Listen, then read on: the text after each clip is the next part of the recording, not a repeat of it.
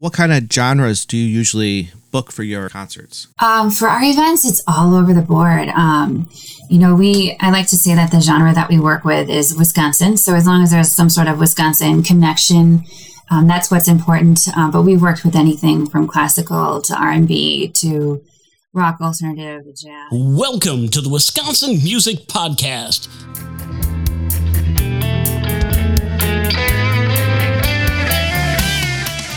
Thanks, Dean. Welcome to the Wisconsin Music Podcast. This week we have Allison M. from Wisconsin Music Ventures. And Wisconsin Music Ventures is a program that was founded in the summer of 2019. Her idea was to plan events that might be different, engaging, and exciting for her private students and others to attend. Allison, welcome to the Wisconsin Music Podcast. Thank you so much, Zach. Thanks for having me on here. I appreciate you being here. Yeah, good to be here. Wisconsin Music Ventures is just over a year old, and it's been quite the year.